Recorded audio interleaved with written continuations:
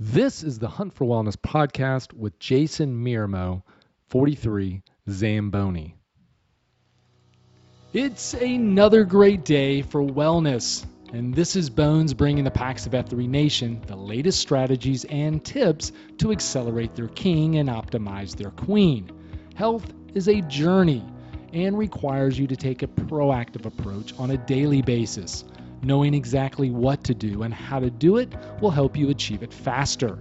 Each week, we are going to be interviewing the leading health and wellness experts, sharing inspiring stories from the packs, and diving into the latest research to help you optimize your health. So get ready as we embark on your hunt for wellness.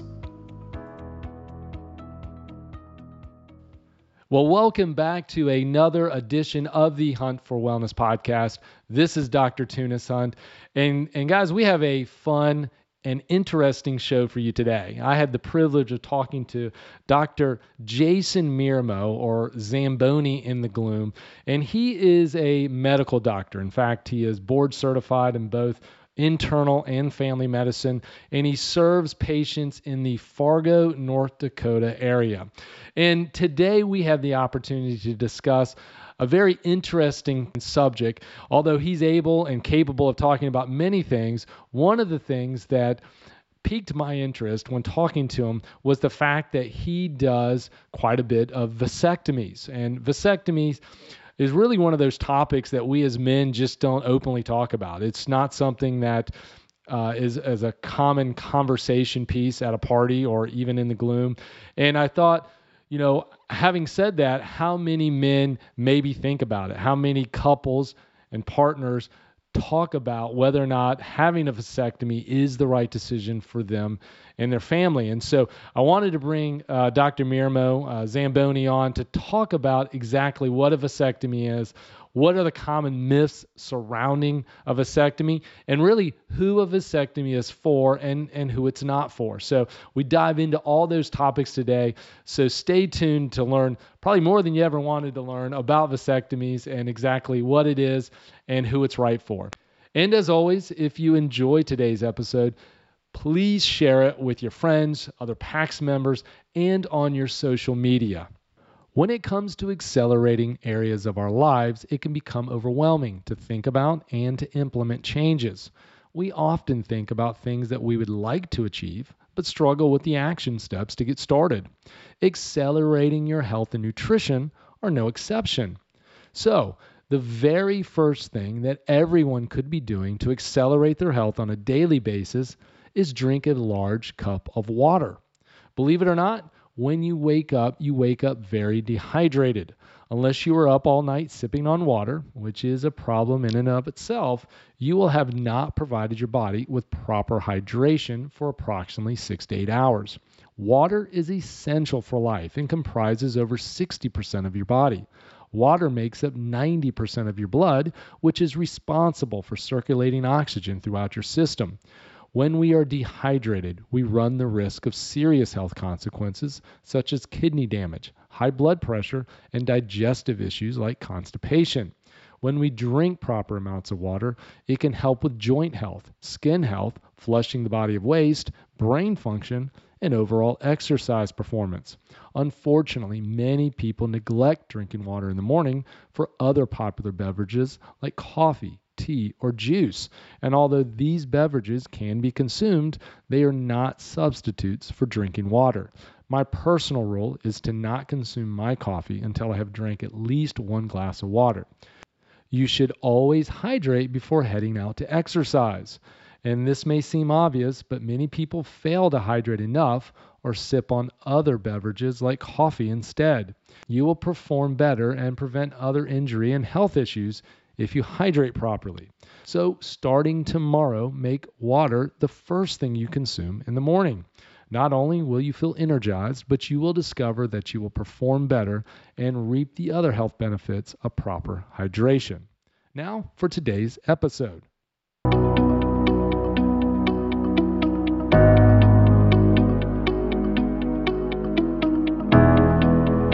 All right, Welcome back to another edition of the Hunt for Wellness podcast. This is Dr. Tunis Hunt, otherwise known as Bones in the Gloom.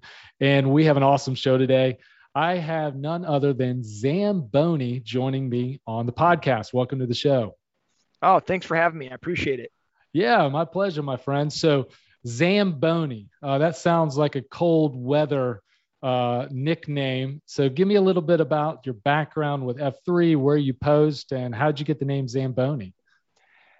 So I post in Fargo, North Dakota, and I ended up finding F3 just kind of happenstance. I'm always scanning news articles for health trends just because my patients are always asking about stuff. And so they'll ask about some new vitamin or some new trend. And this came up as the fastest growing health trend in America, but it didn't go into details. And so I was like, well, I should look at that. And anyway, I started reading up on it and I thought, I want that. I want to do that. So I started looking into it and there was no place in North Dakota. So I ended up reaching out and I connected with Dilly Dilly, and he kind of worked me through the process and helped me get started on how to get a group going and how to run your first workout, and slowly working on then second and third F stuff. And so I found a couple guys and we started out with 2 guys in August. And then now I think we have about 14 guys in our group, and we get about 6 or 7 that show up every Tuesday and Thursday. Man, that's fantastic. You're an actual true shovel flag planter in a region.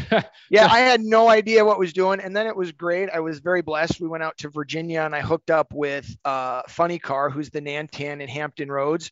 And he was fantastic. And so I posted a bunch with some of the guys out there at a couple workouts, and just to kind of, and it was really nice to see that we were on track. Right. And so we were doing some of the right stuff. And so, yeah, it's been going really well. Well, so you mentioned reading up on it, an article. Do you remember the article that you were reading that kind of guided you towards F3? Well, there was one in Men's Health that I read. I saw the Today Show clip, and once I kind of got hooked up with F3, I went to the website. So then I was reading all the stuff on the website and all of the links and stuff that were posted there. And then I started watching different YouTube videos of people posting their videos or their workouts or hype videos online. And anyway, I was initially a little skeptical. I was like, what's the catch here? When do I have to drink the poisoned Kool-Aid? And everything I kept reading. And I really liked what they said in the Men's Health magazine, where they said hyper positive fight club. And it's so anyway, I took a chance and it's been awesome. So that's fantastic. I'm curious if that was the article that Matt Crossman or Ralph out of the St. Louis region wrote. I know that he's an author and he writes articles. I'm not sure if that's the one or not, but yeah, I'm not sure. That's awesome, man. And so how did you get your name Zamboni then? I mean, did you hook up through like a virtual workout and they named you that? How did that happen? Well, so when our first group met, I was just given instructions that the group makes your name. Got it. And so we didn't hook up with any other group or anything. We were kind of flying blind a little bit and taking some big leaps of faith and with what we're supposed to do. And so the 2 guys, we met around and I just told them about myself, and I played hockey growing up. And so they were like, all right, you're Zamboni. And I was like, okay, that's it. That's wild. I don't know if I've ever heard of a naming story where all the participants were F and G's and they named each other. That's fantastic. I love it. That's just the true root of what we're trying to grow here in F3, which is guys becoming leaders in their community, which you clearly are and what you clearly did. So what were the other 2 names in that group that day? It was Einstein, okay, and the Greek. The Greek. So you guys are the 3 godfathers of the Fargo, North Dakota region, huh? Oh yeah, I love it. And they both still post with you on a pretty consistent Einstein basis? he posts all the time. The Greek had to take a little bit of a break due to some family stuff, but he's hoping to join back up after some of that stuff kind of calms down. So That's great. Now we're going into the winter months. Tell me a little bit about what an average post look like this time of year. Well, everybody's heavily bundled. Okay. The key with cold weather workouts is layers, because you'll start out a little chilly, and then after you get through your warm up and the blood's pumping, then you got to start peeling layers off so you don't end up, so you can stay cool. Otherwise, you'll get too wet, and then you'll get really cold. Yeah. So we're doing a lot of just normal beat down boot camp stuff. I take a lot of workouts from Hampton Roads Back Blast just because it's organized really well. I've taken a bunch of workouts from the Iron Packs challenges and use those during some of the workouts. And the guys they're like, all right, let's do it. That's it. Well, Iron Packs, I mean, you're diving right into the deep end on that thing. Those are some really incredible workouts, and sounds like you guys are just loving life. Now, are you in like a snowy terrain when you do the exercises, or are you going into like a covered parking garage area? What does that typically look like? So we're out in a parking lot, and we're still figuring that part out. I think some of our workouts we're actually going to tell people to make sure you bring winter boots, because running through snow and working out in the snow is a challenge itself. Sure. But right now we're mainly in the parking lot. And then if they just had like a snowstorm and the snow hasn't been cleaned off, there's a parking garage about a block away where we'll post that we've nicknamed the Fortress. So Got it. mainly we're in the parking lot in this area right next to the river, but otherwise we'll post in the parking garage. Got it. Okay. Yeah, I was just curious because I've seen posts from other colder regioned areas with ice and snow is prevalent, and sometimes getting that covered garage is a nice opportunity to still do some of the different exercises that could be technically challenging with different type of terrain. So Zamboni, what is your hospital name? Jason Mirmo. Miramar. And have you grown up in the North Dakota area, or did you move around? Are you from that area?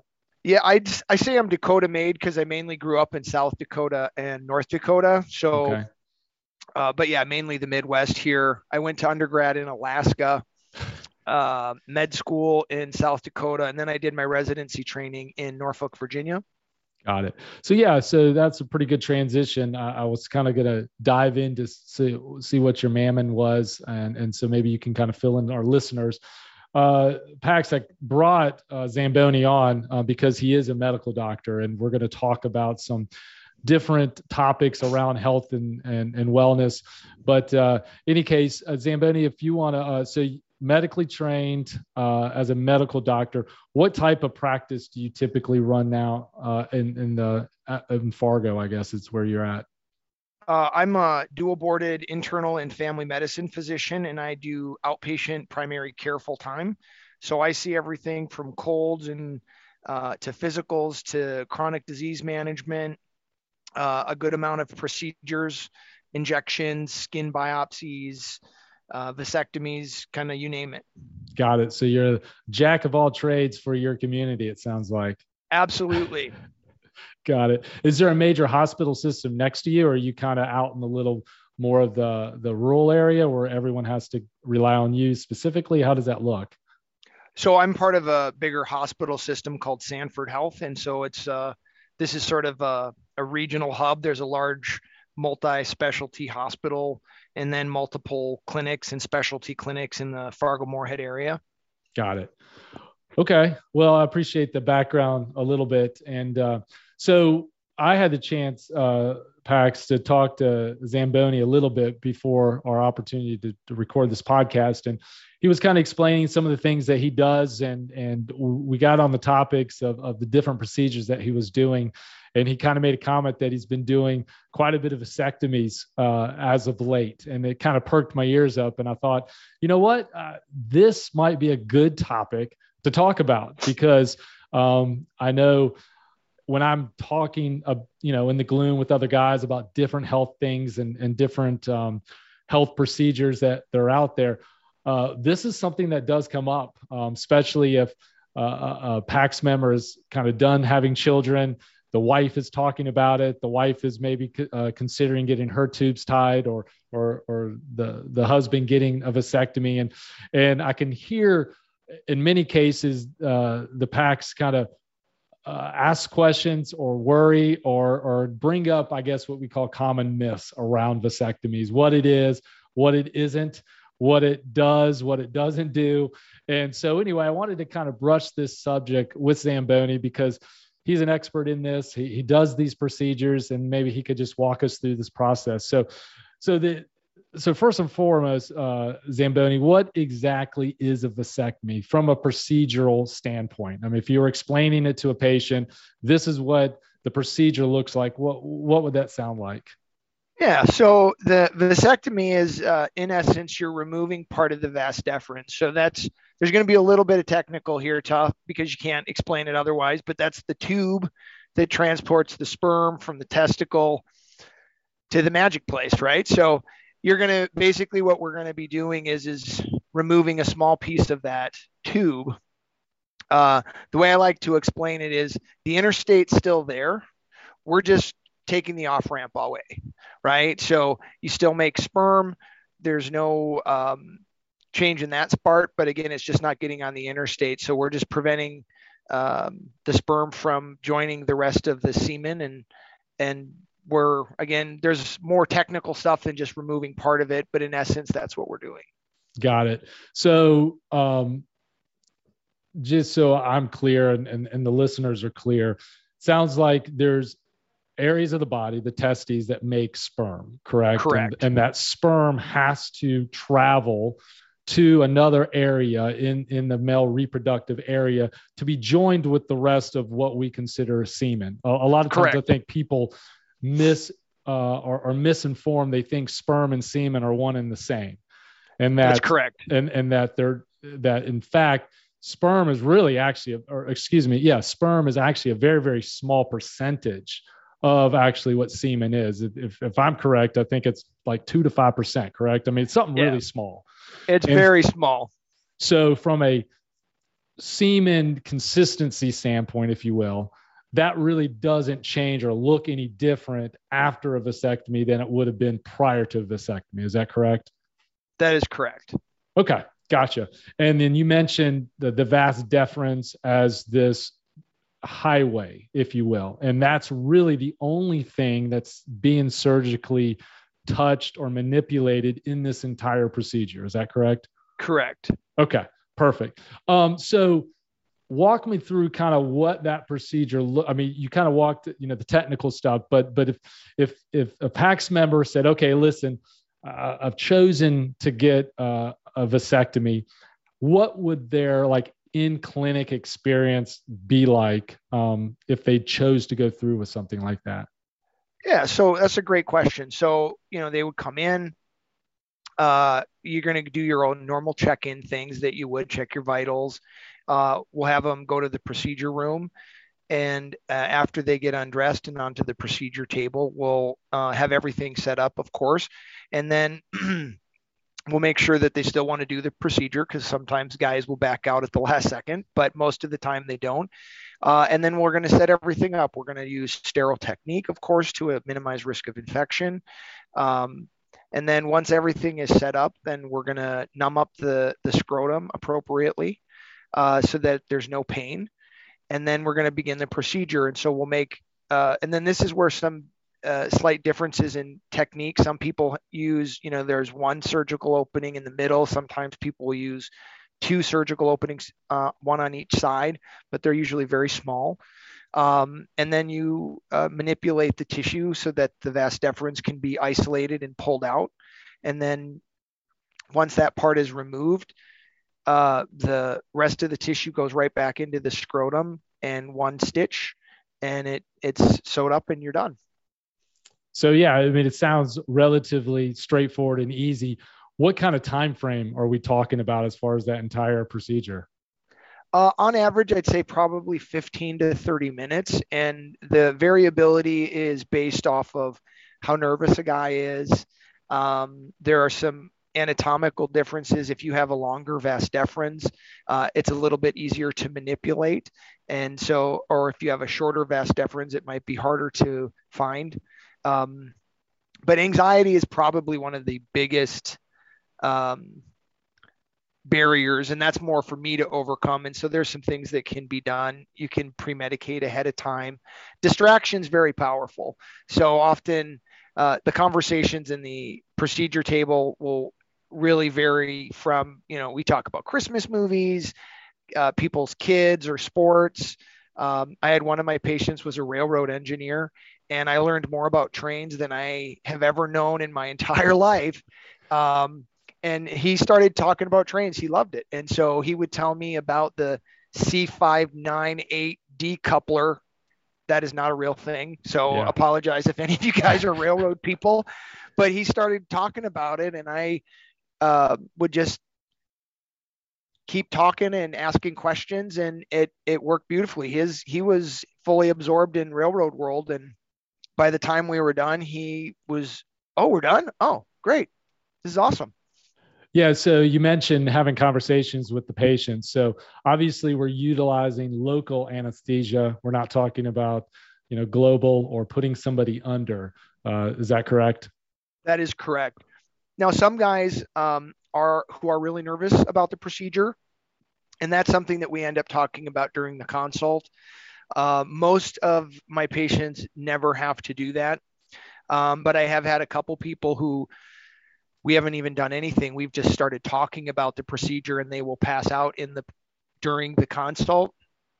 If something like that happens, having a higher level of anesthesia is recommended, and then it's not uncommon to have, you see urology where they can provide the higher level of anesthesia, but otherwise it's just local. Got it. You mentioned being anxious, having to overcome that anxiety. The patient does. What are typical things that make most men nervous or anxious about this procedure? I mean, what are they saying to you as far as what's creating that anxiety? I think there's probably a couple things, and the themes are consistent. One, it's just coming to a doctor's office. As a general rule, men don't like to go see the doctor, and their only reason they've come to see the doctor is they're like, well, my wife said she was going to kill me, or I go to the doctor, and then they're like, well, which one? Well, I guess I'll come in, right? So I think there's just some general anxiety about seeing a provider. When you then talk about the nature of what this procedure is and the location of it, it does create more anxiety, and just because of that, and they don't necessarily voice any specific fears or concerns. It's just this is a very sensitive area, and they're not quite sure what to expect. They can't really see what's going on. One guy said to me, he's like, you could be cutting my hand off, I'd be totally fine.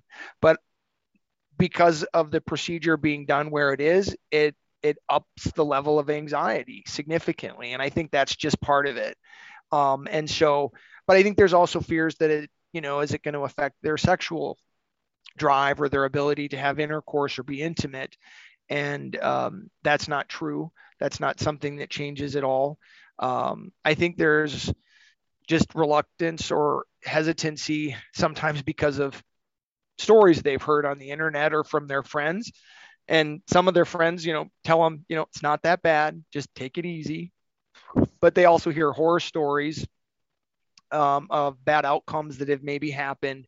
And so if that's their only point of reference, they're like, I'm not even going in, like that's just not worth it. So I think those are probably the most common trends or things that I hear about in regard to the procedure. Yeah.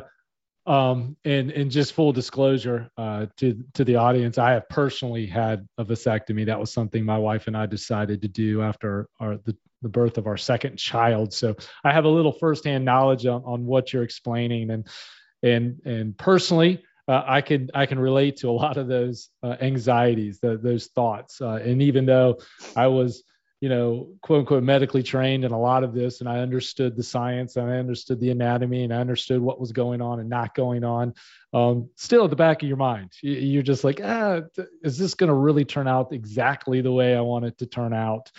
So speaking of that, prior to the surgery, you have a consult. Tell me a little bit about what that looks like. So husband and wife, man and woman, whatever, partners, that they decide that they want to move forward with a vasectomy.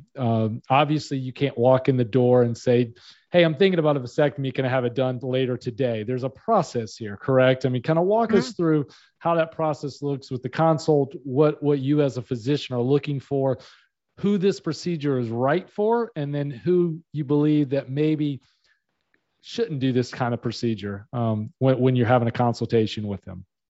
Yeah, so that's a great question. Generally speaking, when people want to have the procedure, they're going to just schedule it. And then we come in and we talk and ask, how many kids do you have? What are you using currently for birth control? And then we'll go over the risk factors, and those will be short-term risks about bleeding, infection, short-term pain. And we talk about all the long-term side effects potentially. And most of those are very rare or don't really happen. A lot of the most common side effects that I see often are because people overdo it. They get a little overconfident after the procedure, and that's what we address. And those things, to minimize those risks, again, it's just take it easy. We talk about, that this doesn't protect against infections, that it's only for pregnancy, and that it's still not effective until we get the semen analysis. A lot of guys, once they get the procedure done, there can be a misperception that they're ready to go and that they don't have to worry about pregnancy. And so they'll end up getting the procedure done, end up having intercourse and having an unexpected pregnancy. And so again, there's still residual sperm. So we go through all of that. And then there's kind of an opportunity to ask questions or if there's anything else that needs to be discussed. And then we'll do an exam. And then if they want to, they can schedule the procedure at that point. I think the biggest issue that most people get worried about during this whole process in the consult, again, is my biggest job is dealing with the anxiety. So I'm gauging the patient's ability or anxiety, and you crack a small joke or just anything to kind of help them be at ease. And then a lot of times they'll ask me, have you done a lot of these? And I'll say something like, well, I've watched the YouTube video, and I love it. And it's completely cheesy, but sure, it really, again, helps kind of crack the ice. And then we can actually have a good conversation at that point. Yeah, I love it. And just talking to you briefly, I can tell you have great bedside manner, and I'm sure your patients love you with that. And I love the whole YouTube thing. I have patients too that'll ask, how long have you been doing this? As many of you guys know, I'm a chiropractor, and I'll be like, yeah, I actually started yesterday. So you're my third patient. And of course, they laugh, and of course they know that I'm completely joking, but I love how that just disarms them and makes them a little more comfortable. And it sounds like you have similar techniques.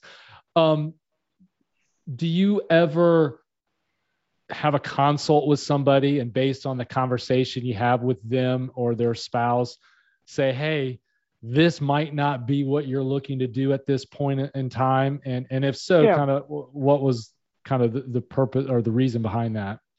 Yeah. So I think at the end of the day, it really comes down to are you 100% certain that you don't want kids? If you're pretty close, but you're not quite there, it's always good to take some time, I think, to really decide, is this what we want? Because if you get the procedure done, and even though you were 99.9%, that 0.1% will eat away at you. It's better to go home and, wait a month, and really be 100% certain that this is absolutely what we want.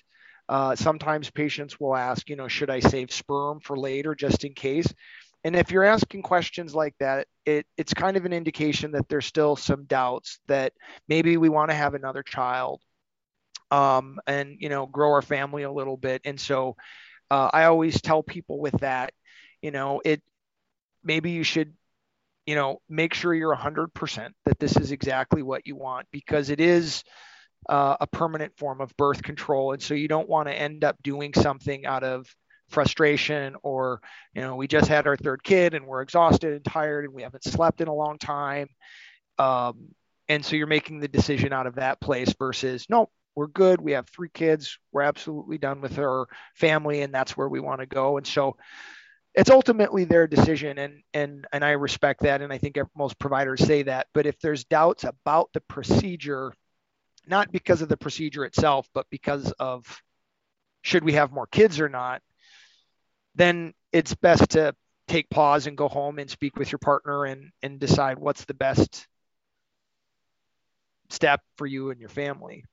Yeah, because I mean, you're alluding to it. I mean, essentially, you should approach this procedure as a permanent, one time and done type of scenario. Correct? I mean, it's not Correct. one of those things that you enter into with, well, maybe one day I can reverse it. Now, speaking of that, I mean, that is a possibility. Is that not correct as far as reversals go?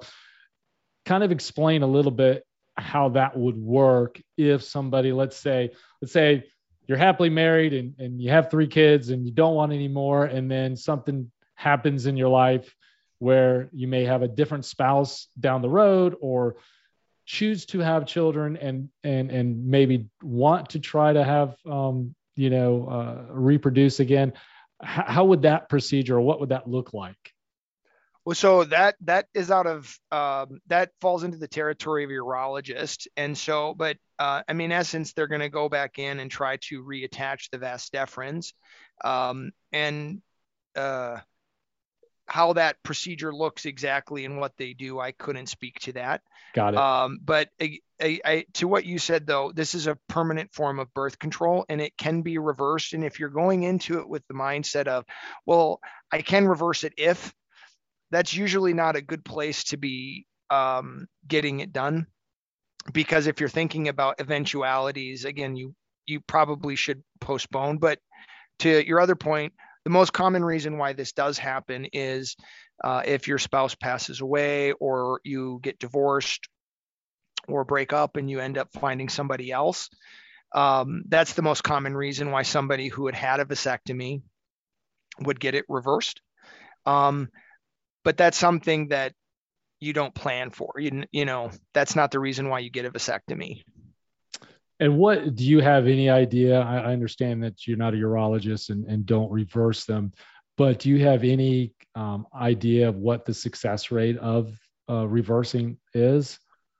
Well, it varies on a number of factors. One is the surgeon itself. There's different success rates there. Some of it depends on the time from the vasectomy to the reversal. So the sooner you get it reversed, the higher success rate. Some of it depends on the type of the actual vasectomy, and there's slight modifications, whether you cut, cauterize, tie off. But all of those things kind of vary and affect the outcomes. Got it. Okay.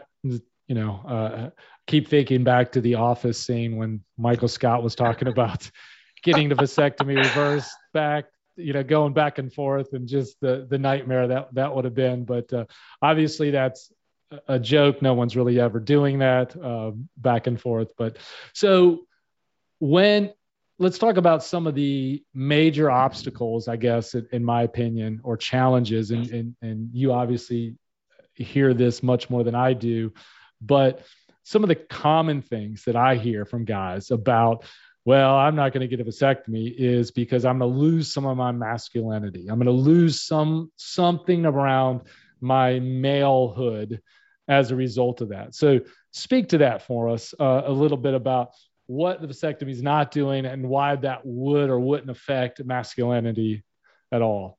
Yeah. So that's not true at all. it's not affecting your testosterone production. It's not going to affect your libido or your sexual drive or your ability to have sex. It is only taking away your ability to have more children. And so if your definition of masculinity is defined on your ability to procreate, then I suppose one could argue that that would in fact affect your masculinity. But I think what F3 is doing and is that masculinity and being a man is not being defined on how many kids we have. Being a man is based off of uh, how we take care of our family, how we show up for work, how we interact with our kids and our friends and our colleagues, showing up and dealing with difficult situations. But I think it's a common thing that people feel that like my ability to reproduce and that somehow that's linked, and it's not. Um, so that doesn't affect your masculinity or being a man, but I think every guy has to make peace with the idea that you can't have any more kids, because it does make you a little anxious when you're going, can I have, like, what if, I don't know, I really like kids and I want to have more kids. So you really do have to have that conversation with yourself and be okay with not having more kids, because if you're not, then again, it's not the procedure for you. Sure. You mentioned testosterone, and that's really the hormone that's important to a man as far as getting the masculine features and the masculinity and the libido and so forth. So to your point, you're not affecting any of that. I mean, sperm production has nothing to do with testosterone production. And I think sometimes people get confused with that. They think testes, they think testosterone, they think of vasectomies of, in the area of the testes. So therefore, maybe it's affecting that masculinity hormone, and really it's not. And if I'm correct, if I'm thinking correctly, I mean, really your sperm production doesn't change either, right? I mean, you actually still make sperm. It just doesn't have the canal to go up to get to this place where you can procreate. Is that correct? Yep. You still make sperm, and so your body's always making sperm, and then as that sperm is unhealthy and if it's not going anywhere, it eventually breaks down and gets reabsorbed, and your body makes new sperm because it wants to have the most healthy sperm possible to have the success of making a child. Well, if we have no place for that sperm to go, that same process that is always happening still occurs. Got it. Yeah. Yeah. And then, sometimes you'll hear objections like, well, this procedure could lead to other health related issues down the road, maybe cancers or some other things. Speak to that a little bit as far as what you understand as far as risk factors go. Yeah, so that's a great question. And so I think the biggest one that has come up is regard to, the risk between prostate cancer and getting a vasectomy. And this is something that's been researched quite extensively, and there's no link or research showing that getting a vasectomy increases your risk of prostate cancer. Prostate cancer is the most common cancer in men. And so it happens a lot. And so but in between the procedure and prostate cancer, there is no link at all. Got it. Well, I mean, and that's good to hear, because I think, that's one of the things at the back of the mind of some guys as far as their objections go. So obviously you have a procedure done, you have something done, depending on, I guess you mentioned there's a few different techniques, whether it's solderization or clamping or some of those things. What is the most common post-procedural effect that a guy could experience? So let's just say, I mean, I have obviously a personal story, but from your vantage point of working with lots and lots of different men, what is the most typical kind of post-procedural process that they go through as far as pain, discomfort, and getting back into normal activity? Yeah, so that's so typically you're going to have some bruising, you're going to have some swelling, you'll have some discomfort, and those are all normal things. Again, you just had a surgical procedure done, and if most patients take it easy and relax and avoid any sort of heavy lifting or straining, the recovery is actually quite good.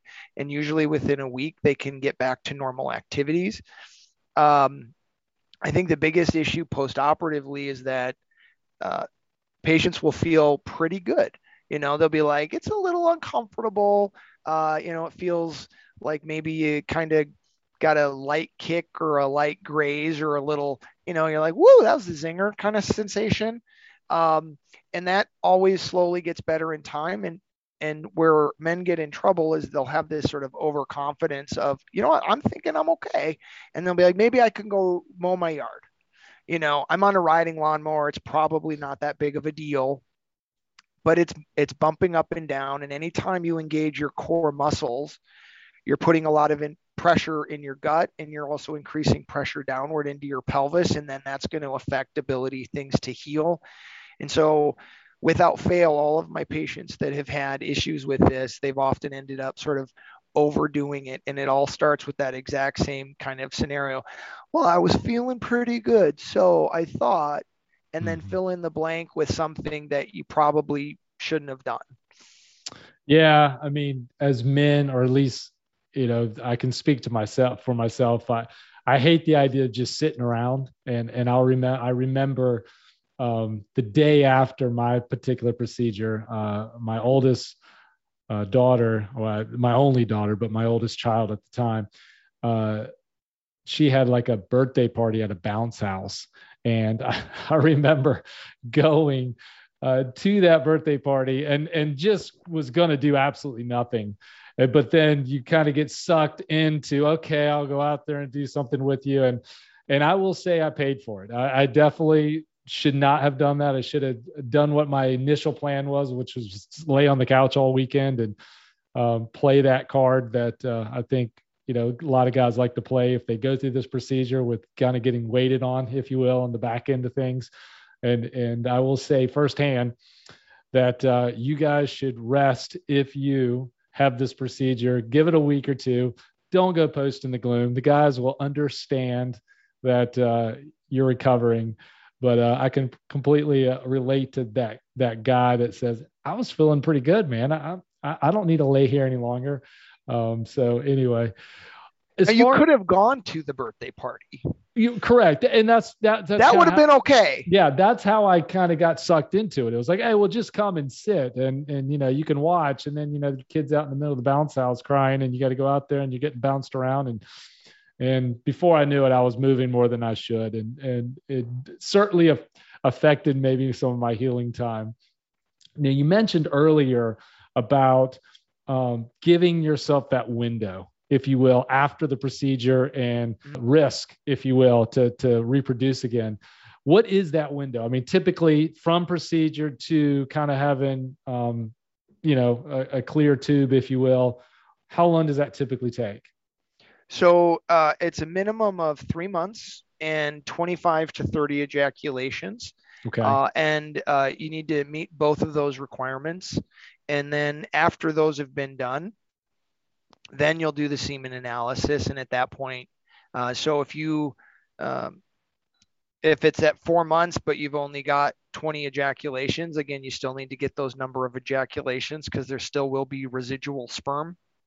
The vas deferens is a very long tube that goes up through your groin, then up around the bladder, and then goes through the prostate gland and then to the urethra to then join all the rest of the components of semen.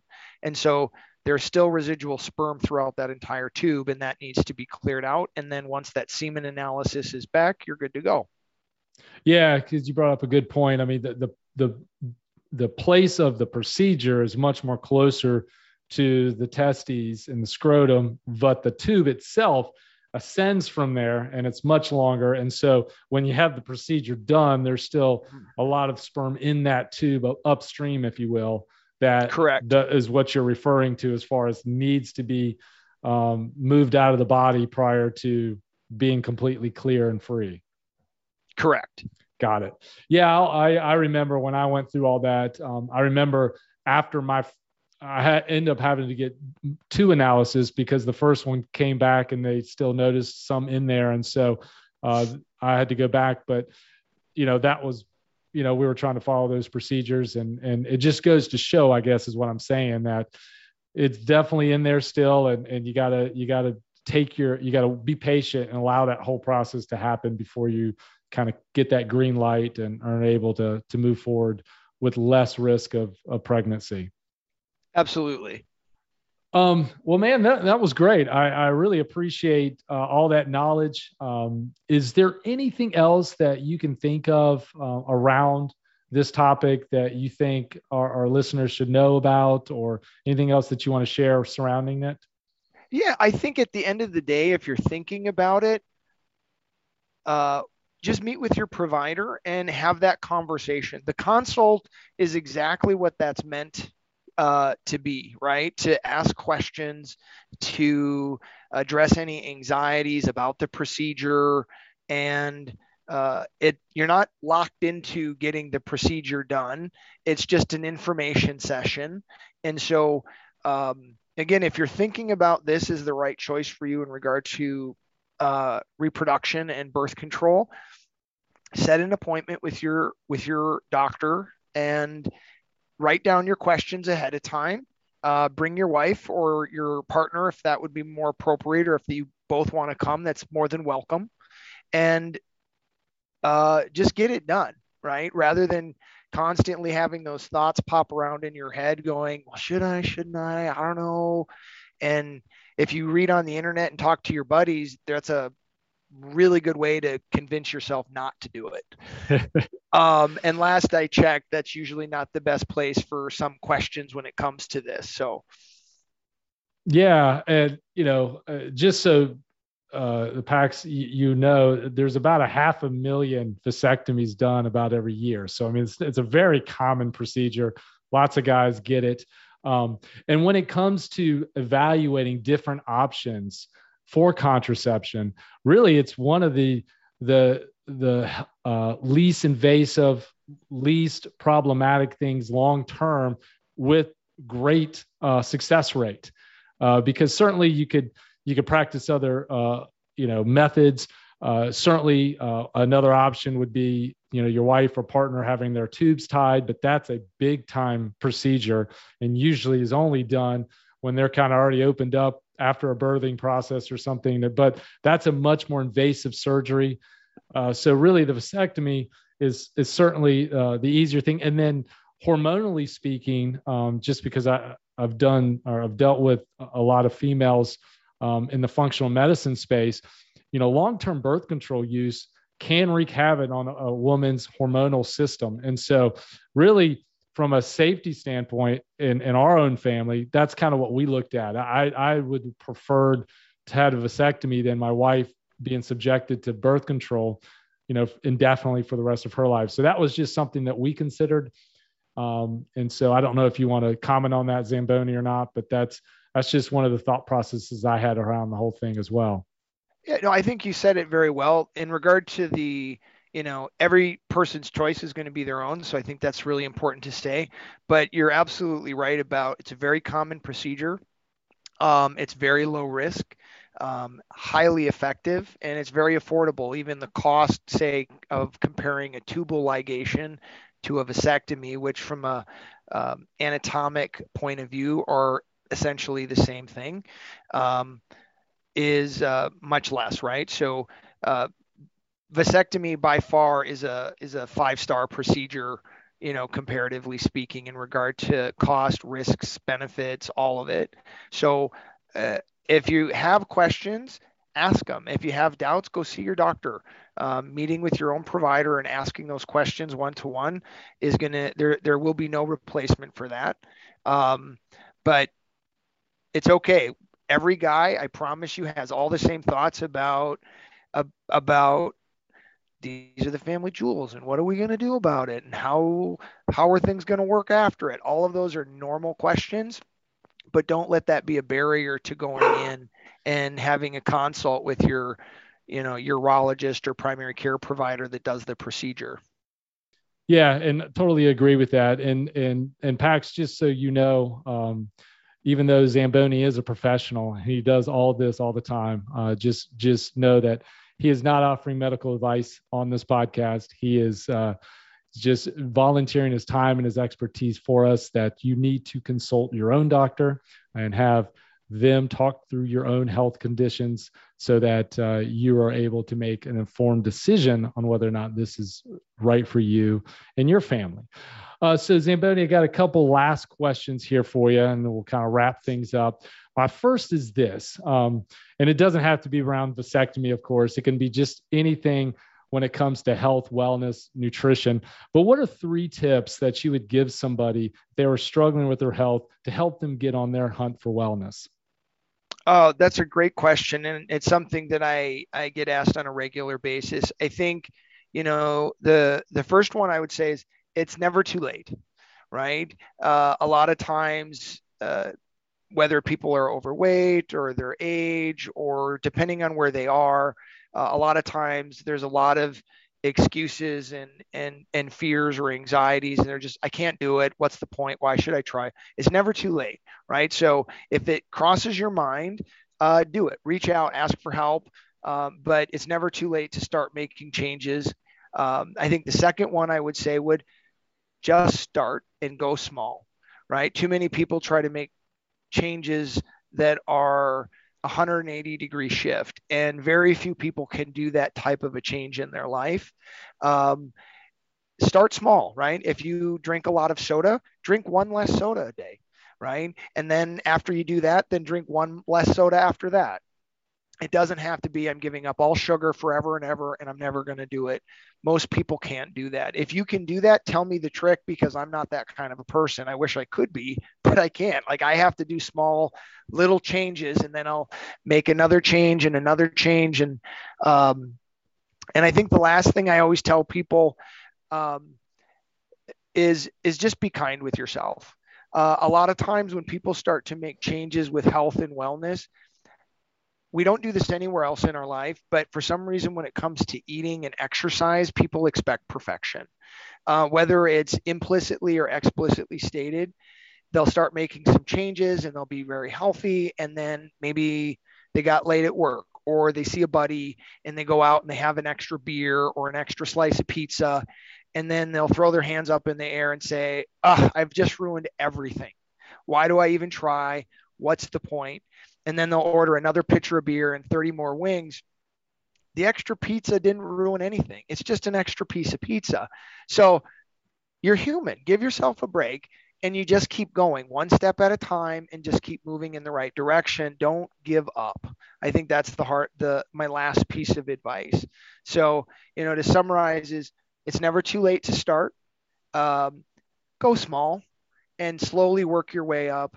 And then 3, just be gentle with yourself, because you're going to make mistakes. You're going to screw it up. You're going to eat too much, or you'll miss an exercise. And you know what you do? You just start over again. Man, I love those tips and truly resonate, with me and just what I have to share with my patients a lot of times. And, to your point, it's okay to not be perfect. And I think sometimes Absolutely. people use that as an excuse to quit on moving in the direction that they were moving in. And to your point, it's not the end of the world. And as long as you're willing to consistently step again and move in the right direction, you'll keep moving with that momentum. So I got one final question for you, but before I ask that, I just want to take a few moments here and acknowledge you and say thank you for your willingness to jump on the podcast today and share your expertise and knowledge. I know it's a funny subject to talk about, and it's one of those subjects that certainly guys don't sit around in the gloom and discuss because of whatever reason. But I think it's important information. I think there's guys out there that are considering it or weren't sure about it or certainly was ignorant around it that I think you're going to serve. So thank you for that.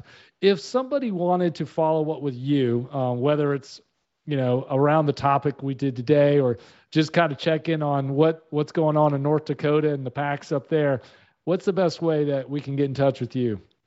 Well, I'm on Slack, so that's probably going to be the easiest, I guess. What we also have a F3 Fargo Facebook page, and then we have a email, f3nationfargo@gmail. So you could reach out at any one of those if you had questions or comments.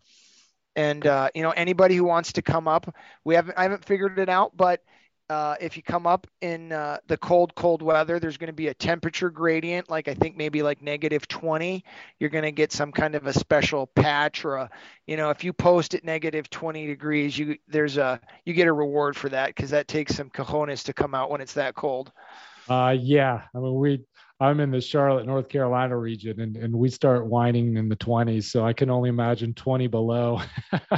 So I don't have any reason to travel to Fargo, I don't think, in the winter, but those guys that do, I hope they take you up on that challenge, because I'd love to see posts around that. So very good. So my last question, Zamboni, is this: what is your definition of wellness? I think my definition of wellness is uh, keeping it simple and not getting stuck on the rat race.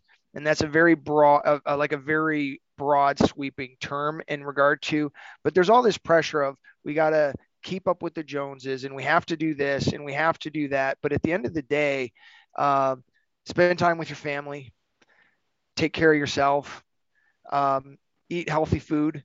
If you can't read the ingredient label without an advanced degree in organic chemistry, it's probably not that good for you.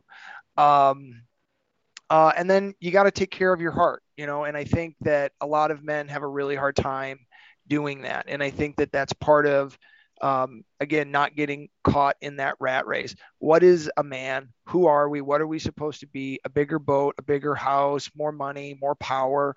And at the end of the day, those things don't matter. And I think we get so stuck in trying to meet those needs, it ends up causing so much stress for people. And so, but at the end of the day, I want to go home and spend time with my wife and my kids.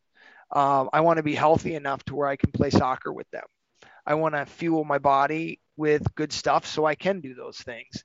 And so, wellness is taking care of yourself and the people around you. That's very long, and It's perfect, man. I appreciate you. Thank you so much for being on the show today. Hey, thanks for having me. I really appreciate it.